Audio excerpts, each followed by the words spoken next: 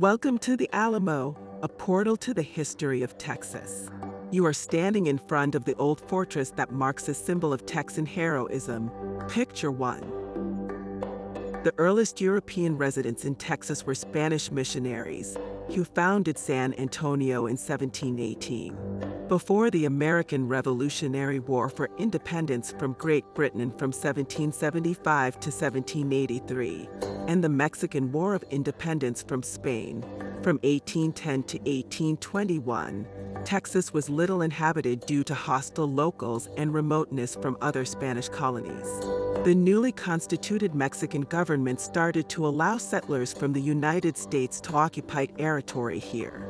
This resulted in a population growth, but it also led to a great decrease in the percentage of the people of Mexican descent, prompting conflict with Mexico City.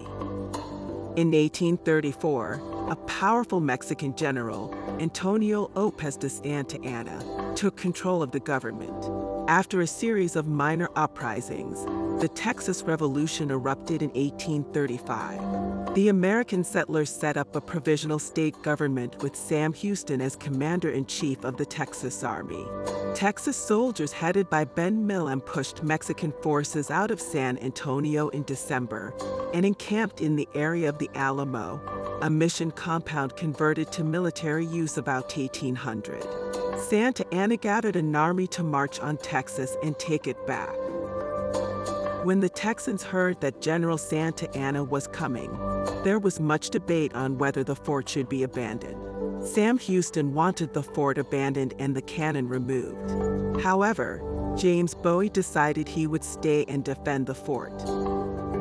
On February 23, 1836, some 3,000 Mexican troops besieged the Alamo and bombarded it with cannon and rifle fire for 12 days.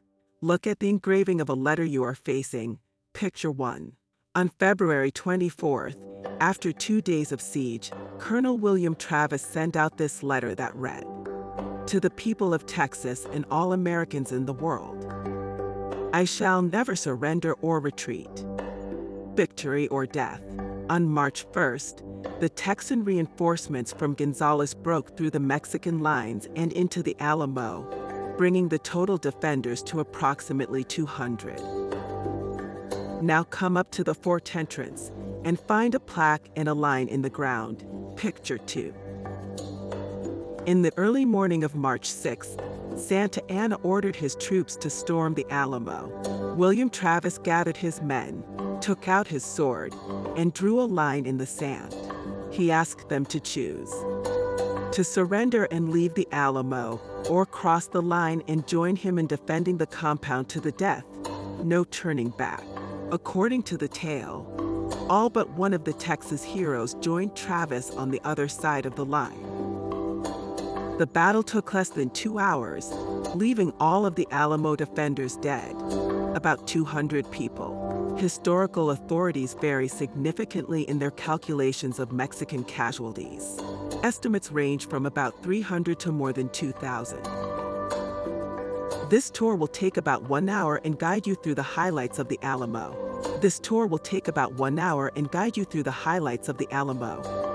It includes visiting the shrine, the gardens, and the long barrack. Head over to the entrance on your right and enter the shrine.